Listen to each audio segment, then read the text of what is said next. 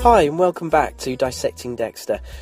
Not so long since the last one, so there's something. I'm Gareth Watkins, coming to you from East Yorkshire, England, and at first, quick apology, I'm full of cold, so if I sound bunged up and throaty, it's because I am, so sorry about that. How are you all doing? I see the eastern USA has suffered a lot of heavy snow since I last spoke to you. I hope it's not caused you too many problems. We've been doing okay here lately, for a change, so for a change I can't whinge about our weather, but there are signs of spring being on the way, and that really is something to be happy about. I'm not a fan of winter really, and we've had enough cold weather before Christmas to last the whole season, so I won't be sorry when it's over. This week I've made an attempt to expand my autograph collection. Yep, I have an autograph collection, mostly actors and actresses, but a few directors, numerous British sports people from the early 90s, plus Elton John. I've got collections within my collection too, where I've concentrated on certain films or TV shows. I've got lots of signatures from the HBO series Deadwood and Rome. I've got a lot of Star Trek, and the one I'm most proud of, I've got a big collection of people who've starred in the films by the Coen brothers, including a photo signed by the brothers themselves. I'm a huge Coen brothers fan. I even named my youngest son Ethan after one of them. My collection was all online, but I've just checked and the site isn't working. I'd have given you the URL otherwise so you could have a look. Anyway, I've not written to anyone for their autograph for about 3 years. But when I saw that Jennifer Carpenter and David Zayas, see, I've brought it back to Dexter. When I saw they were both in plays this month, I thought, now that's a good opportunity to try for their autographs. I've heard that Jennifer has been responding through the mail from the theatre, so I'm fairly optimistic there. And while I was at it, I've also written to Johnny Lee Miller and Michael C. Hall himself. Miller is in a play in London, while I've written to Hall, care of his management agency in New York. I'll let you know if I get any replies. Wish me luck. In other news, I've received my copy of The Psychology of Dexter. I mentioned it last time after listener Sandy recommended it, and it really is a good book. If you're into dissecting the character of Dexter anywhere near as much as I am, you'll love this book. It's a series of essays examining all aspects of the character. I will say, though, that it refers to events in the show up to Season 4, so be aware of that if you get the book and haven't seen to the end of Season 4. You can get it on eBay or Amazon and probably other places too, but it is an American publication, so I don't know if you'll find it on the shelves of bookshops outside the US. It's by Bella De Paulo, and it's called The Psychology of Dexter. Well worth parting with $10 or so. Actually, as I was preparing this latest podcast, I looked the book up on Amazon and discovered another book based on Dexter. It's called Dexter Investigating Cutting-Edge Television by Douglas Howard. It has an episode guide for the first 3 seasons. It's got a variety of essays on aspects of the show and an interview with Jeff Lindsay, who, of course, created the character of Dexter in his novels. Have any of you read this one? I'd be tempted to get it, but there aren't any reviews on Amazon, so I may keep my money in my pocket just for now. Right, so let's bring this marathon introduction to a close by getting back to the matter in hand. Dexter Season 1, Episode 8, entitled Shrink Wrap. I love the double meaning of this title, but that'll become clear as you watch the episode, although if you're listening to this, I dare say you already have, in which case you know what I mean, and I'm wasting a few precious seconds of your valuable listening time. Sorry, send invoices to Dissecting Dexter HQ, East Yorkshire, England. So, Shrink Wrap, original air date, 19th of November 2006, written by Lauren Gussis, who gets her second full writing credit. She later becomes a producer of the show. The director of this episode is Tony Goldwyn, directing his second episode of the season. You'll know him better as the bad guy in the film Ghost. Whoops, spoiler alert for Ghost there. Okay, episode review time. Hooray!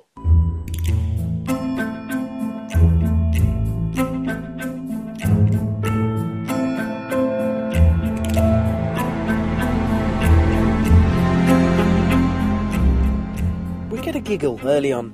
We join Dexter and Batista surveying a murder scene by torchlight, blood spattered all over the walls, and they're doing the thing regular folks sometimes do with clouds, imagining pictures out of them. Batista sees two clowns dancing while Dexter sees a lobster. Batista asks him why bloodstains always look like crustaceans to him. Dexter just says, "Oh, I like seafood." Of course. It's nothing significant for the plot, but it's another moment when police make light at crime scenes. Make a little joke, it lifts the mood. I can't remember if I've said this on this podcast before. I may have done on the one I did with Donald and Heath back in September, I can't remember. But I've read how police will do this at crime scenes as a way of distancing themselves from the horrible events that they're seeing evidence of. It's a kind of defence mechanism, helps prevent the darkness from overcoming them. The light goes on and we see a dead woman in the bathtub. Bloody water, and it looks like she's shot herself in the head. Batista mentions how they closed a couple of suicide cases just like this one last year. The woman today was some high-flying lawyer, and we learn that the last suicides were also power women. And you can see on Dexter's face the cogs are whirring and his mind is racing. Note to self, he muses. Looks like he has some homework to do. Dokes talks to the husband, who's convinced that the wife was killed by one of the guys she put away. Outside, Rudy drops off Deb at the scene, and they're all lovey-dovey in the car. But Deb gets out of the car, and Dokes chides her for being late. Morgan, what took you so long? Laying high to salami with Mr. Prosthetics? I don't fucking tell. Since when? We go inside, I'm kind of wet. Don't. Masuka and Deb, they do get these funny little moments together, usually centred on Masuka's filthy mind, but we wouldn't have him any other way, would we? They speculate the husband could be involved with the death. It's always the husband, Deb says. Cut to Rita's house, and Dexter finds Paul there. The new amicable arrangement with Rita, he's there, but under the eye of a court supervisor, although he says he appreciates the extra time with the kids. Paul calmly goes on to apologise for how things went last time they met.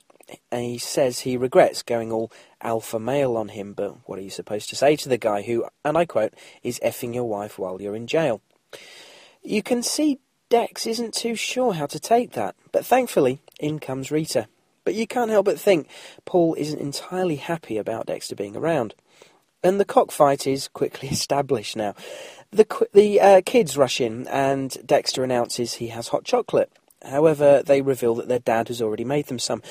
Rita says she'll have one of Dexter's, and Paul makes a remark about her taking two, because he's got extra. Dexter picks up on the comment, but says nothing. This must surely be totally uncharted territory for him. He's never been in this sort of... Put my teeth back in? How often does that happen? He's never been in this sort of situation before, and probably has little or no idea how to best handle it. Does anyone else want to slap Paul yet? If not, I'm sure it won't be long. Next day, Dexter's at the office, looking at photos of the three dead women, noting the connection of all of them being powerful women, all apparently dead by self-inflicted gunshot. He seems keen to delve deeper and see if there are any more connections.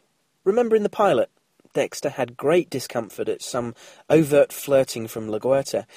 It didn't get revisited again, did it? Until now.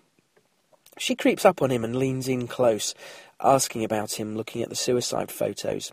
Morbid curiosity, he says. Then, when he asks what he can do for her, and she says, "So many things." Oh, God. But actually, she's after the blood spatter report from the bathtub girl.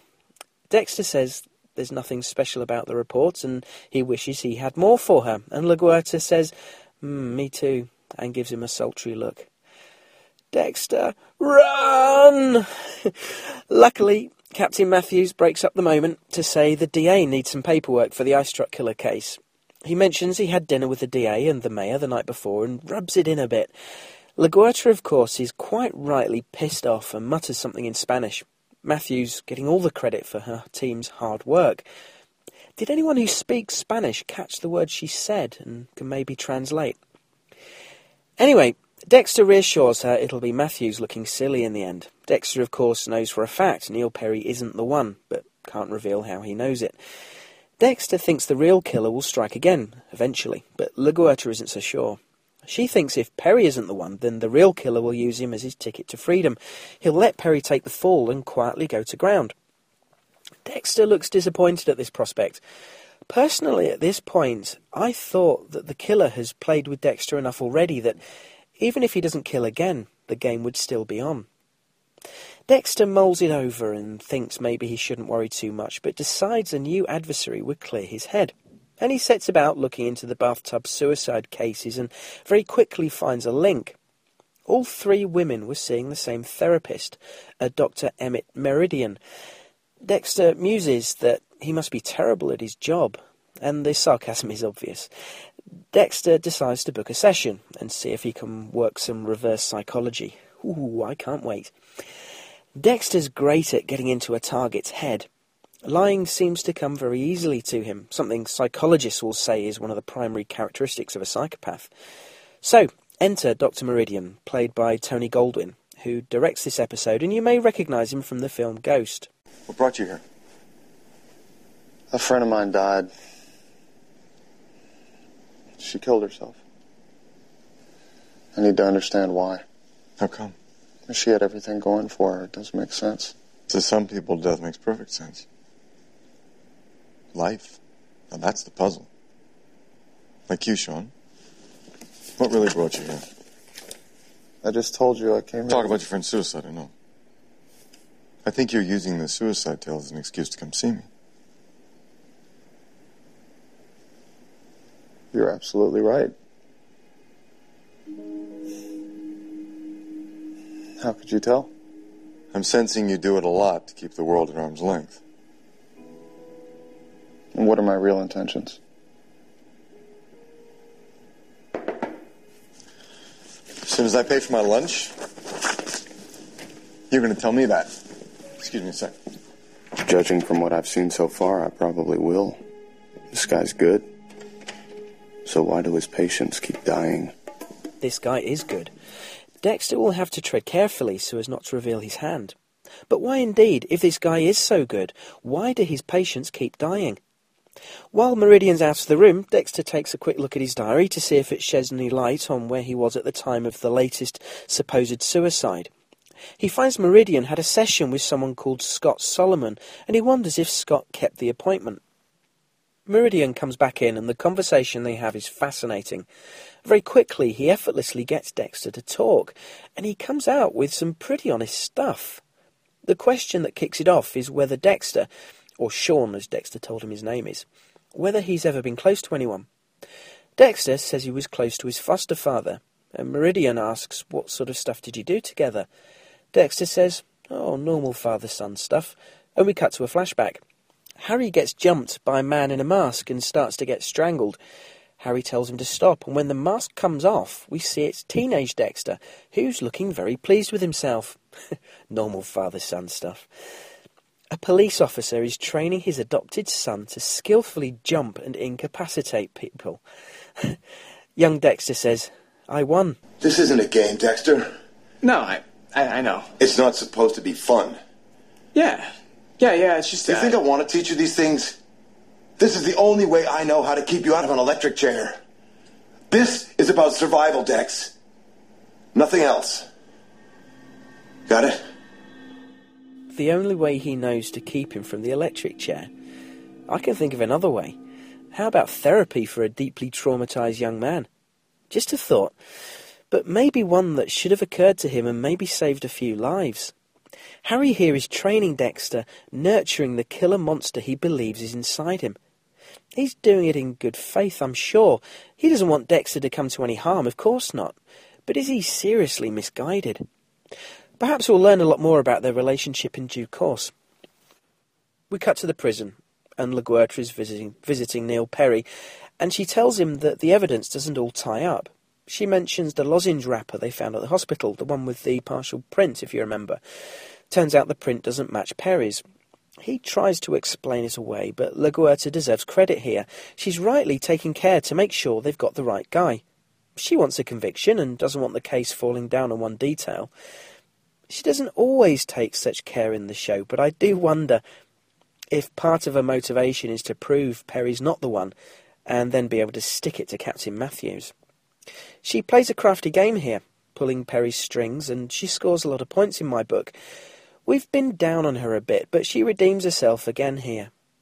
Perry seems to want infamy, and wants a reporter to interview him for a front-page spread.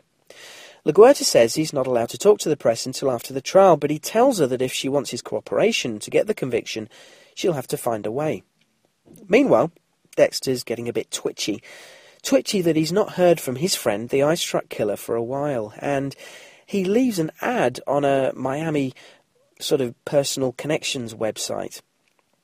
Next thing, we see him jogging along, but it's set up to, he wants to try and meet Scott Solomon, which he does, but it turns out Scott kept his appointment and thereby gives Meridian an alibi for the time of that woman's death. Dexter realises he needs to make another appointment, but there's a funny line in there when Scott asks Dexter if he finds his sessions with Meridian very useful, and Dexter says, I'm a sociopath. There's not much you can do for me. Nice line, and it was readily apparent that Scott took a shine to him. We cut to some pretty noisy bedroom antics, as Deb and Rudy make the beast with two backs. When they're done, Rudy goes over her anatomy, referring to loving her arms and legs, saying he couldn't have made her better himself. Kind of an odd thing to say, but I guess we can roll with it. He is a prosthetics specialist after all. The subsequent conversation is a bit slushy, but important for Deb. She says she's used to just fucking, but with Rudy it feels different. The short of it is that it seems they're properly falling for each other, which is nice and obviously unusual territory for Deb. She does have this guard up around her, and although she never seems to want for sex, it's the next level, actually letting someone in. That's the bit she finds harder. And she's visibly moved in this scene, bless her. Next day, Rita takes the kids to the park for a visit with Paul, only to discover the court chaperone cancelled, yet he still turned up. She's not happy, and he tries to encourage her to stay and have some proper family time. She was due to meet Dexter for lunch, but she reluctantly agrees to stay. Paul's really pleased and nice about it, and Rita gives a little smile. Has she forgotten what this guy used to do to her? Is she softening towards him? I guess she's putting the kids first. But back with Dexter. He's looking through the responses to his personal ad, one that played on the Ken Barbie thing, like the doll left in his fridge. Nothing doing, though, unless Dexter wanted to perform some fellatio. Masuka comes in with the results from the bathtub girl's autopsy. Everything points to suicide, it seems. Looks like case closed, but not for Dexter, of course. He goes back to see Meridian again. And what we get is a well-written scene with some good dialogue. Dexter playing a game of sorts, trying to probe Meridian for something to implicate him. He talks about people who are fakes, wolves in sheep's clothing, and suggests that Meridian is one. Maybe trying to provoke a reaction. The shrink, well, he takes no offence, and while they talk, Dexter notices a camera hidden on a bookshelf. But they carry on, and Meridian asks him about his job. Dexter's honest to a degree, still under a false name, but he says he analyses blood spatter, but hates blood, and is frustrated with his work. Meridian asks about Dexter's girlfriend, and when Dexter says she cancelled lunch with him to be with her ex-husband, Meridian says that a lot of things are out of your control right now. He says no wonder he cuts himself off from his emotions, then he never has to feel powerless. It's uncanny how perceptive this guy is. Like Dexter said earlier, he's good. He suggests Dexter accepts that certain things are out of his hands and to let go. For the second time during these therapy sessions, we go to a flashback of teenage Dexter. Looks like he's at school, and a bully gives him some verbal and knocks a drink out of his hands. Later, he talks to Harry about it, says he wants to kill him. Harry said he's proud that he walked away from it, but Dexter says he still wants to kill him. When's that going to go away? And we cut back to Dexter. Clearly these sessions are bringing old memories back to him. And there's a plane going over. Sorry about that. It'll be ironic if these sessions, which, let's face it, Dexter's only attending in order to find out if Meridian is a murderer, but it'd be ironic if they ended up helping him in some way. Cut to the prison next, and Perry concludes his interview with the journalist. LaGuerta comes in ready to crack on, but Perry's onto her. He realised the journalist was a fake. Perry's in the mood for games, though, and he seems to know a lot about LaGuerta's history, which catches her off guard. Oh, let me on. I'm really not in the mood for your shit today. I found out how you got promoted. Back when you and Sergeant Dokes were still partners, Dokes got the drop on a major coke dealer, brought you along for the ride. How did you When the perp bailed from a third-story apartment, Dokes took the fire escape, sent you to cover the stairs, just in case. Only you got lucky, and you made the headline grab, and so the legend began. I wonder if Dokes would have made a good lieutenant. I deserved that promotion. Oh, sure you did. It was a big bust. Not as big as catching me, of course, but, let's be honest. You didn't catch me. Your captain did.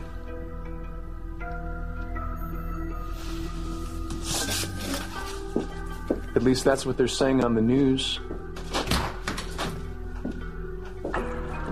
How does he know all this stuff? He knows the buttons to push. It's a nice performance by Lauren Velez and Sam Witwer, who plays Perry.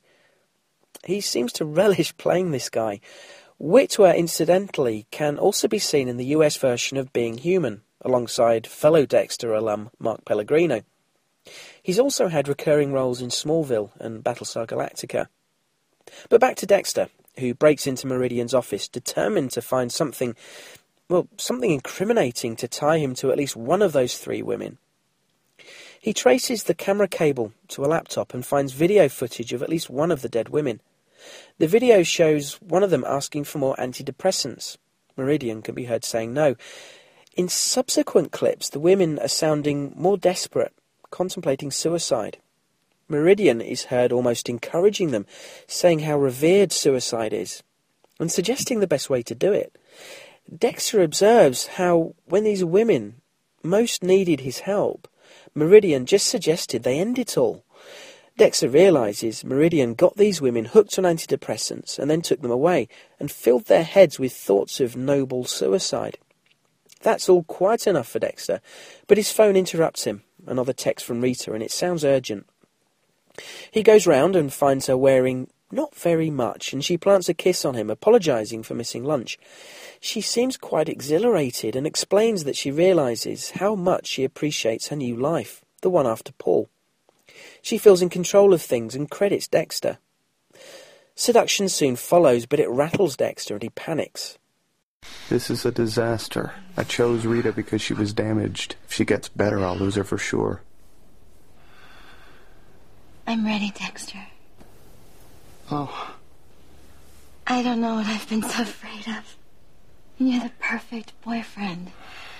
Oh.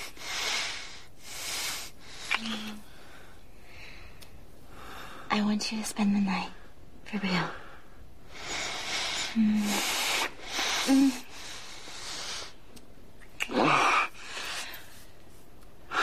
I'm so sorry. I came over here because I thought something was wrong. But tonight's really not a good night.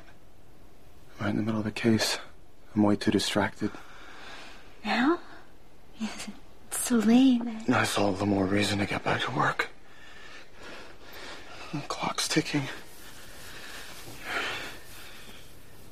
I'll call you tomorrow. Okay?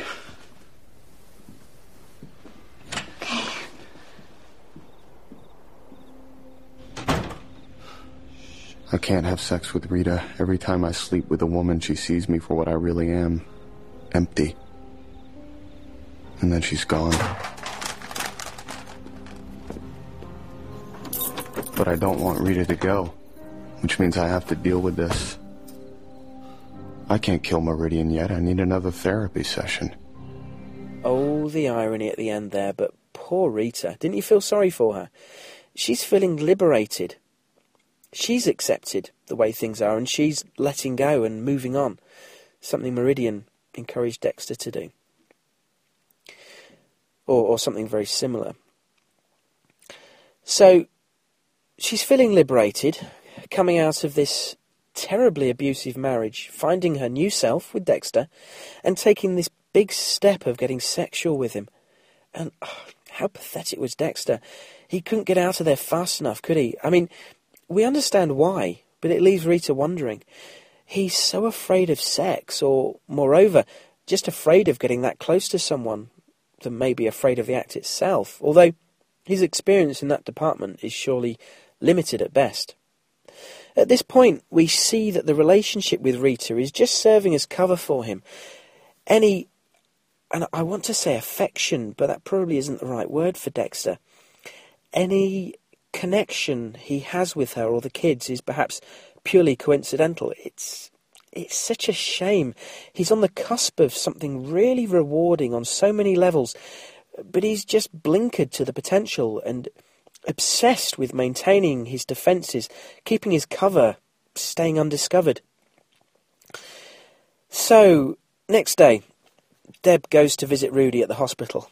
He says he wants to take a cast of her legs to make a prosthetic pair for a woman who lost both of her legs.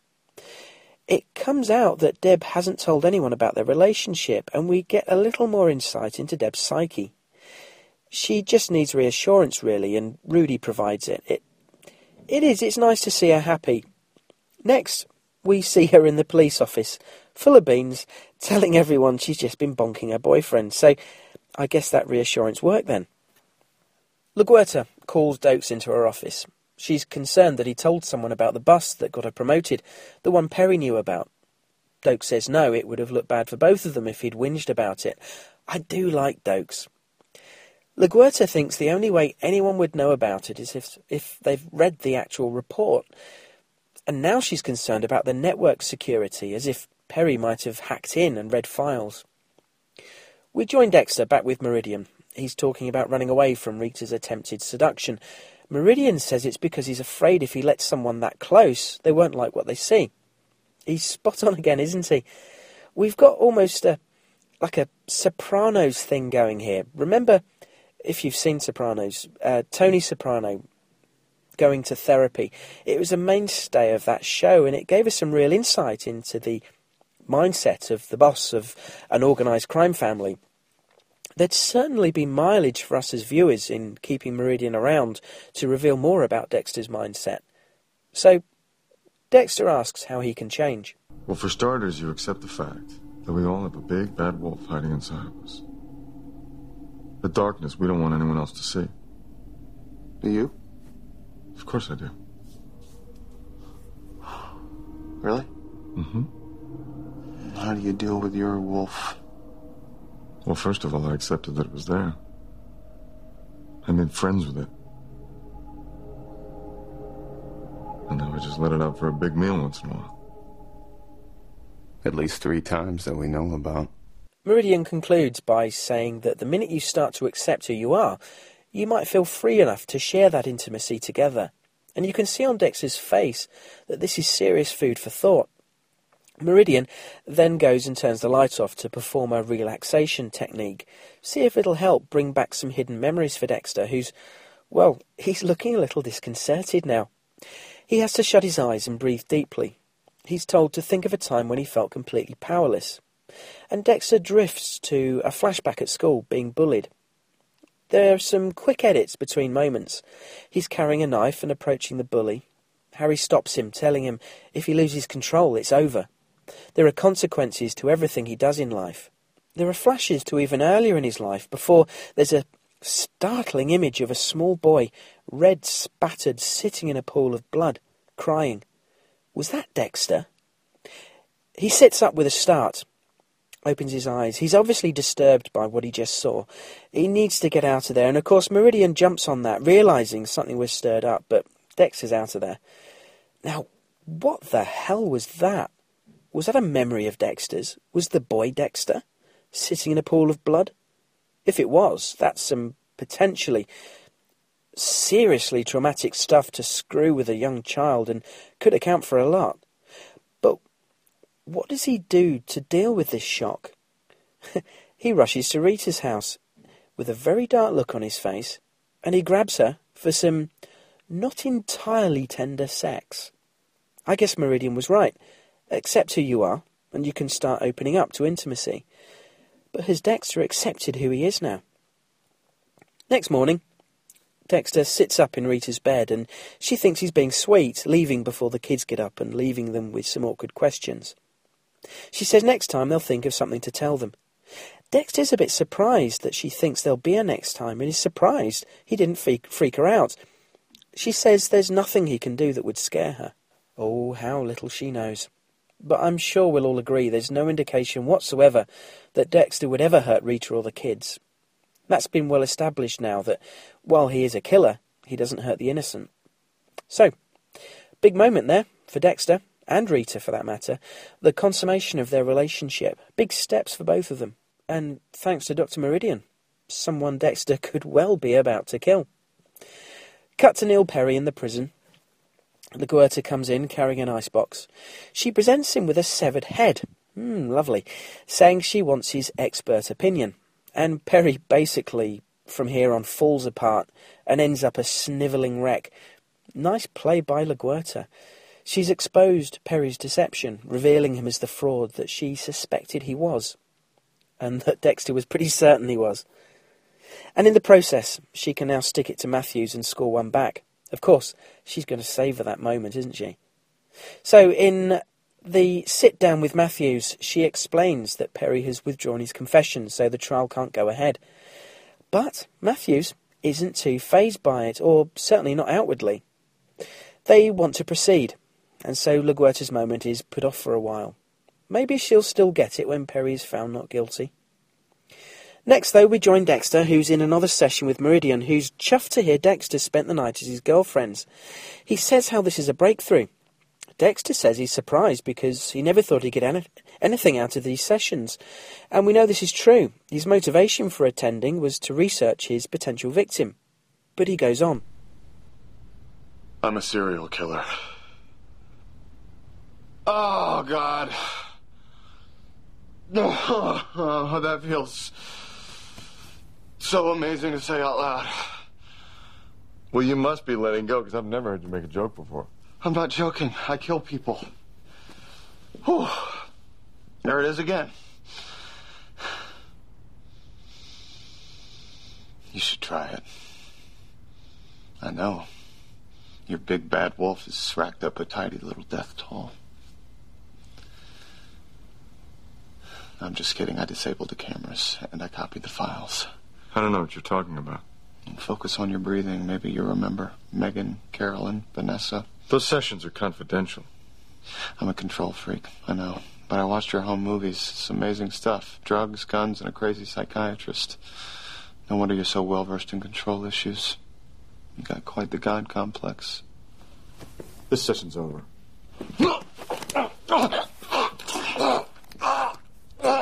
Dexter gets Meridian in a chokehold and knocks him out. And before you can say guy from Ghost naked, covered in shrink wrap, we see that guy from Ghost naked, covered in shrink wrap.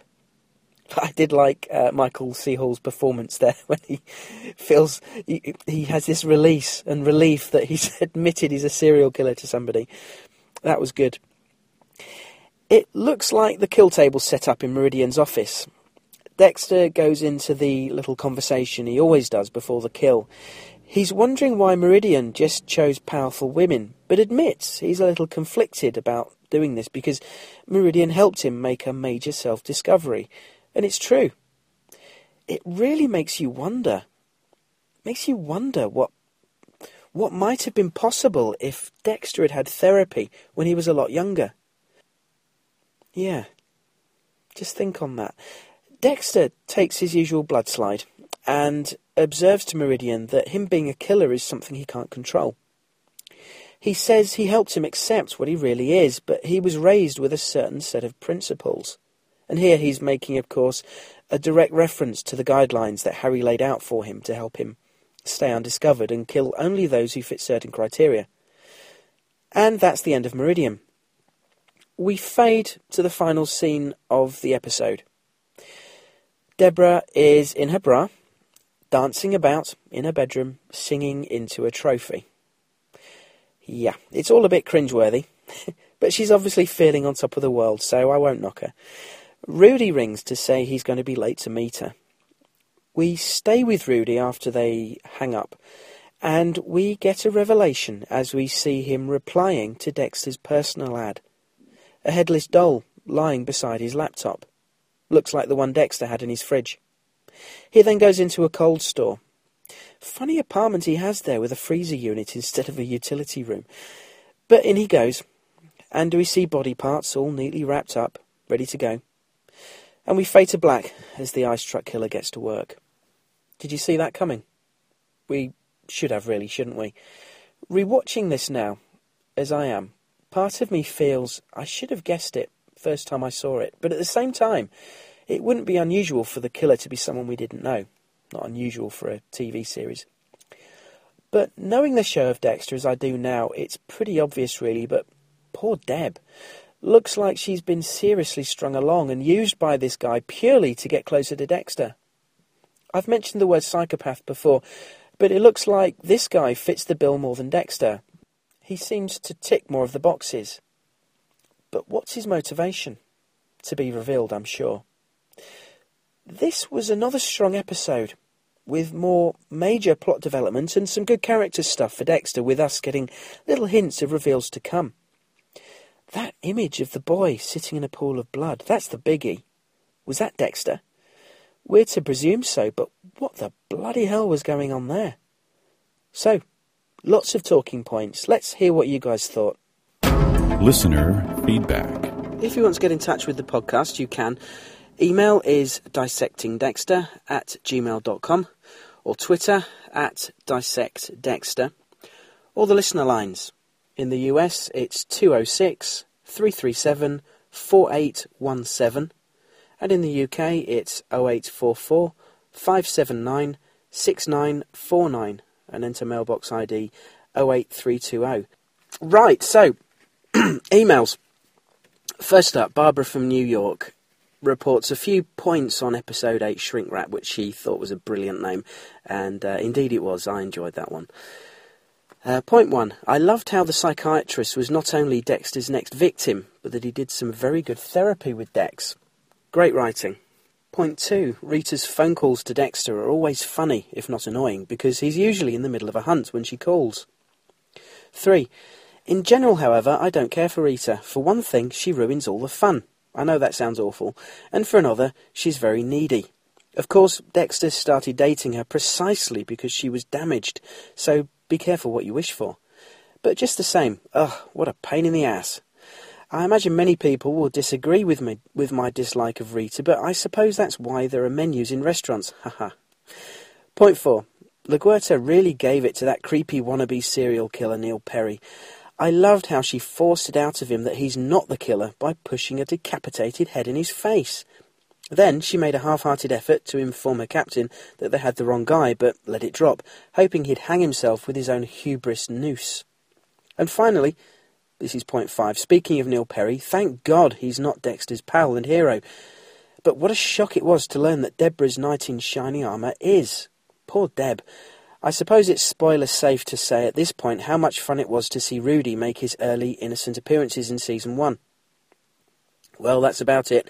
Again, your podcasts are delightful and I hope you keep them going. Thanks for all your hard work. Thanks, Barbara. Good to hear from you again. You pick out some good highlights from the episode. In my review, I did give those scenes between LaGuerta and Perry a lot of credit. I think both actors gave good performances, and the character of LaGuerta comes out with a lot of credit. You could cynically question her motivation as to whether, because we know that she does like to make the bust. From what we've seen of her, she's been a bit unscrupulous, hasn't she? So you could question whether she's more one for the numbers, and is any bust better than no bust at all. So obviously Captain Matthews had seriously pissed her off and trodden on her toes, questioned her career ethics and whatnot. He'd really given it to her, isn't it? Well, pardon the expression, questioning her integrity and so on. And fair enough, her integrity has certainly been questioned. But she was making efforts there to ensure that the wrong guy didn't go down for the ice truck killer. All right, Neil Perry's a prick, but the real ice truck killer is still out there, and she had realised that. So yeah, credit to her there. And she, as I said, she played it really well, manipulating Perry. I mean, he was trying to pull her strings, but at the end of it, she was more than his equal, so well done. Barbara, you mentioned the therapy that Dexter got. Obviously, Dexter didn't go into those sessions with the initial session with Meridian with the intention of receiving therapy, but it turned into that. And as he pointed out, he made a major self-discovery. It would have been interesting if we'd had some more sessions, if Dexter had perhaps put off his killing of Meridian for a bit longer, and maybe gone to a few more sessions. Clearly, in just a short space of time, he had made major progress, and he acknowledged that. So perhaps for his own benefit, he might have strung that out a bit longer, and maybe got a bit more out of it. But I don't know. I guess ultimately the kill was more important to him. But what was significant to me, as I touched on in my review, is that, well, this serial killer, I'm hovering. I want to use the word psychopath, and at this point in the show, he seems to be. But here, okay, let's call him a psychopath. We can debate whether or not he strictly speaking is a psychopath. He's certainly shown psychopathic tendencies, shall we say. But he's made progress at this late stage in his development into that role as a serial killer. We've seen from the flashbacks that these tendencies were exhibiting themselves early on in his life, and which obviously Harry picked up on and nurtured them and tried to channel them. But the big thing is, had Dexter received that therapy at an early age, would he have avoided this road? Would he have avoided needing to kill anybody? That's a big thing to contemplate. And the book that I've mentioned, and Sandy mentioned last time, The Psychology of Dexter, it goes into a lot of detail and discussion about this very thing, amongst other topics relating to Dexter. But this is a big aspect of the book. And I'd like to talk about it more, but I might save further discussion on that perhaps until the end of this season to explore that a bit more and maybe directly discuss some of the topics raised in the book, although still trying to keep it spoiler-free from later seasons.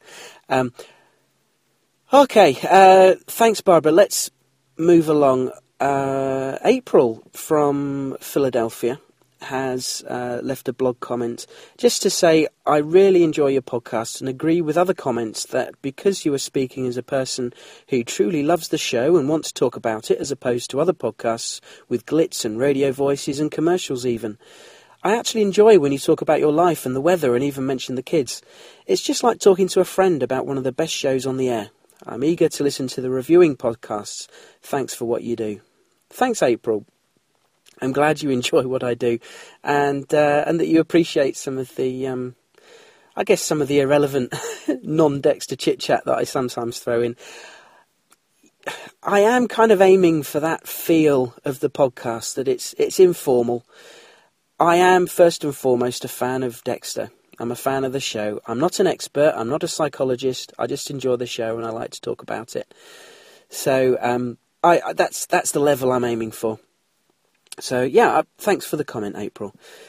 Matt Humphrey dropped me a line, just agreeing with my assessment of Paul's haircut being a bit 70s, and Matt mentions someone's hair in Season 2, someone who also has a very, and he says, I think his words were, a pretty spiffy 70s hairstyle.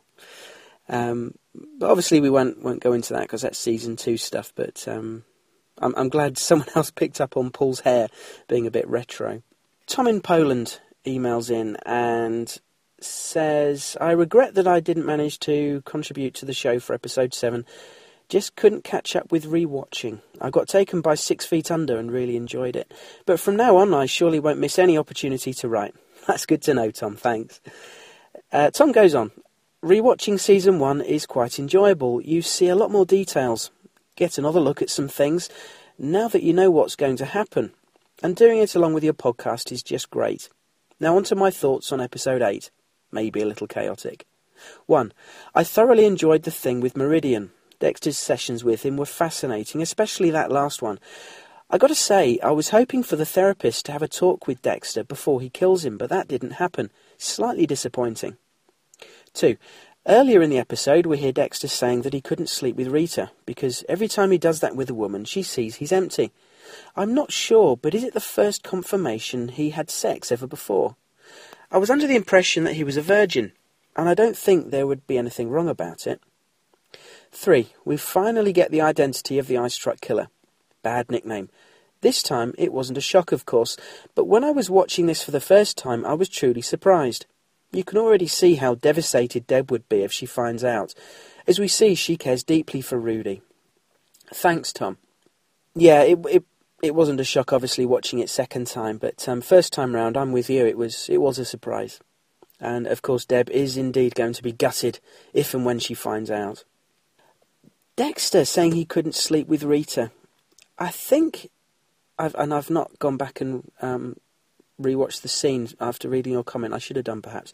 I think he said something along the lines of every time he gets close to a woman, or in danger of getting close. I don't think he actually said he'd had sex with somebody, but moreover said getting close.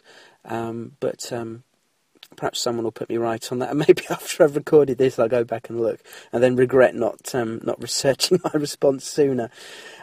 Your comments about Meridian, yeah, they were fascinating. And indeed, when Dexter was asking that question about why Meridian chose Power Women, he never removed Meridian's gag for an answer. And as we know, Dexter's MO is to have a chat with his victim prior to killing them. Obviously, Dexter had already confirmed that Meridian was the one, but he does usually like to have the victim confess or admit it themselves. So there was a slight variation in his method there. But, it's been documented how serial killers' MO does evolve over time, and maybe we're still seeing refinements here. And let us not forget that he incapacitated Meridian with a chokehold and not a syringe of M99. So again, another slight deviation from his MO that we're accustomed to. Sandy in Seattle has emailed back to say, thanks for reading my email on your episode 7 recap. I'm so excited that you ordered The Psychology of Dexter. I've since finished it and loved it. It provided interesting insight into not only Dexter, but the other characters as well, and even the audience. What makes us sympathise with and root for and love a serial killer? I was especially thrilled with the essays that addressed that very question. On a side note, I've so enjoyed watching Michael C. Hall that I went back and watched the first episode of 6 Feet Under, one of my favourites from a few years back. It was interesting to see him in that role again, after getting to know him as Dexter. Thanks, Sandy. Good to hear from you again. Yes, indeed, I am enjoying The Psychology of Dexter, as I've mentioned, and I shall be most probably going into more detail about the book in due course. Michael C. Hall in 6 Feet Under. I've watched the pilot of 6 Feet Under, but I've got so many shows on the go, and I'll come to that in a sec. I've got so many shows on the go that I just don't have time to watch everything. But 6 Feet Under is definitely one that I will watch. It's just kind of in the back pocket, waiting to be brought out again. Hopefully not before too long. But what was interesting from the pilot of 6 Feet Under, and I don't think this is a spoiler, but Michael C. Hall's character, if listeners haven't watched the show, his character is gay, and his boyfriend in the pilot is the spitting image of Dokes. And obviously, having watched Dokes, watched Dexter, it was quite unnerving to see Dexter, Michael C. Hall's character in 6 Feet Under, getting all close to a Dokes lookalike. It was quite funny and kind of took away the just took me out of the show a bit. Finally, I had a tweet, and I can't remember who it was that asked me about some of the other TV shows that I'm watching at the moment. There are loads of different shows that I love and I'm a fan of, but of those that I'm actually watching at the moment, I'm watching Fringe, Spartacus: Gods of the Arena. Californication is another good one. That's really funny. In fact, this season is I'm laughing out loud more this season than I probably have previous seasons. So that's a good sign. I'm also watching a new show called Lights Out, which is about a retired boxer, heavyweight boxer. That's really good. I hate to say it, I'm still watching Glee. It's a real up and down show for me. Sometimes I wonder why I'm still bothering with it. And other times it's actually a lot of fun. It's just a light-hearted show that... it's just a change from some of the cop shows that I watch and some of the darker stuff that I tend to enjoy a bit more. I also like Modern Family. I'm watching Community. I've just started Community from season 1, so I'm catching up, but I'm enjoying that.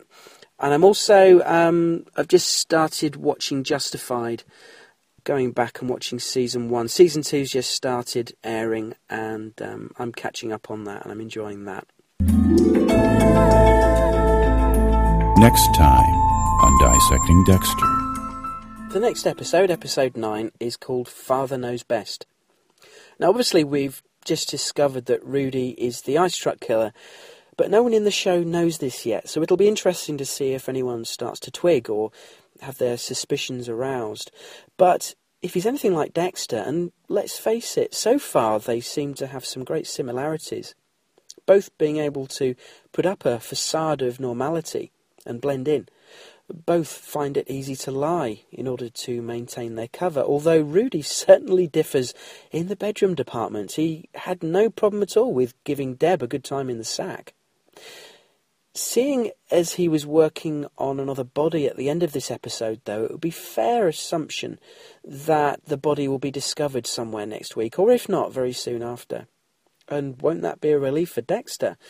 He's been getting twitchy that maybe his new friend had left him. Of course, we also know that there's an email waiting for him, so maybe he'll relax a bit after that. It's become traditional that I read out the synopsis of the next episode. I've taken this from imdb.com, and it's a little bit detailed, so if you've not seen episode 9, Father Knows Best yet, you may want to skip forward just a minute, just to avoid me hearing me read this out. Here we go. Dexter learns that his biological father, named Joe Driscoll, whom he was told had died 30 years ago, has recently just died and left him everything he owned, and not 30 years ago, including his house. Dexter goes on a trip to pack the items in the house along with Rita, but later Deborah and Rudy also show up at the house to help out, where Dexter clicks with Rudy, while suspecting something strange about Joe Driscoll's death and about who Dexter's biological mother was. Flashbacks to Dexter's childhood show him questioning Harry about who his real parents were, and about an accident which an anonymous person donated some of his blood to help the young Dexter during his surgery, and it happened to be Mr. Driscoll. Back in Miami, Angel questions a shooting incident involving Dokes and a suspect. Also, Paul begins to slide back into his old habits when he suspects Rita is keeping him away from unsupervised visits to their children. So, with this latest episode being strong again, and so full of steady plot progression, can they maintain this standard for the remaining 4 episodes? We're still at the stage where we don't know Dexter very well. He does seem much closer to being a straight psychopath than I remember, I must admit. He's been panicking about getting much closer to Rita. His feelings seem pretty superficial towards her. She seems to very much just provide a cover for him, but with the revelation this week, Dexter admitting he's accepting who he is and taking that leap into intimacy, maybe he'll further embrace that, realising it can have its rewards, but also help maintain his cover, most importantly. I say most importantly because that's what he's been taught is of great importance. We've already questioned Harry's teachings as well-meaning as they might have been, and I'm sure as time goes on, we'll do this all the more.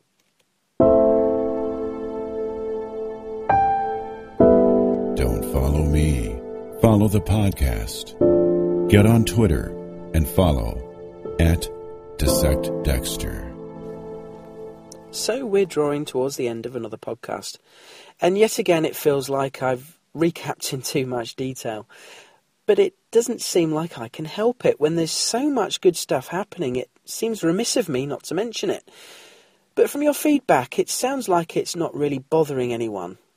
So it's probably just my own paranoia that makes me feel like I get too detailed. But I must say that I'm still really enjoying this rewatch. I'm rewatching these for the first time since they originally aired, and from what you tell me, we're all picking up on things we missed first time round. It's obviously a show that deserves watching again, and rewards the repeat viewer, which is good for us and the podcast, of course. Oh yeah, sorry, before I go, a quick thank you to some iTunes reviewers that I've spotted. Matthew Battles, I'm Not an Addict, Dominique Mainon, and Little Lacey. Little Lacey in particular. If anyone reads that review, I think they'll think... they may think I've put you up to it.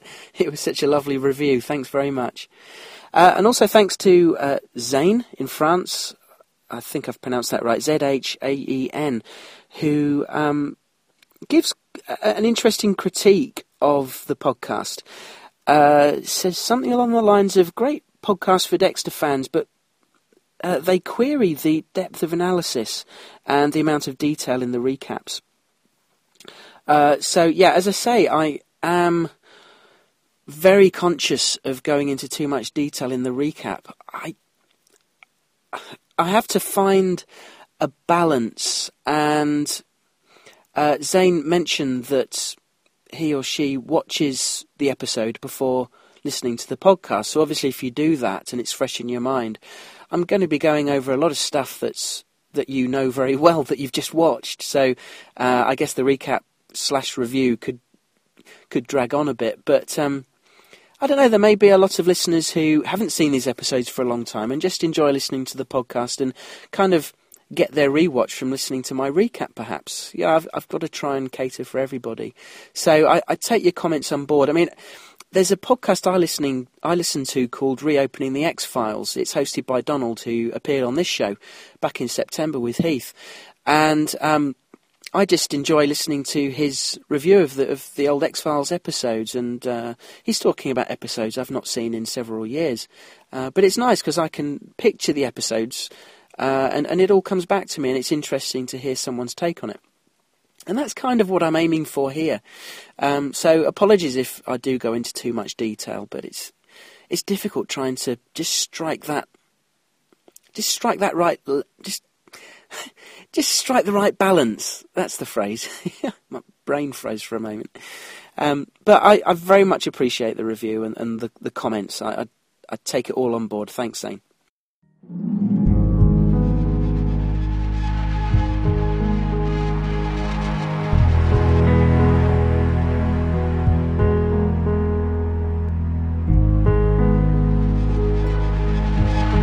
Okay, now while I'm talking about feedback, I must just say again how much I appreciate all the continued feedback.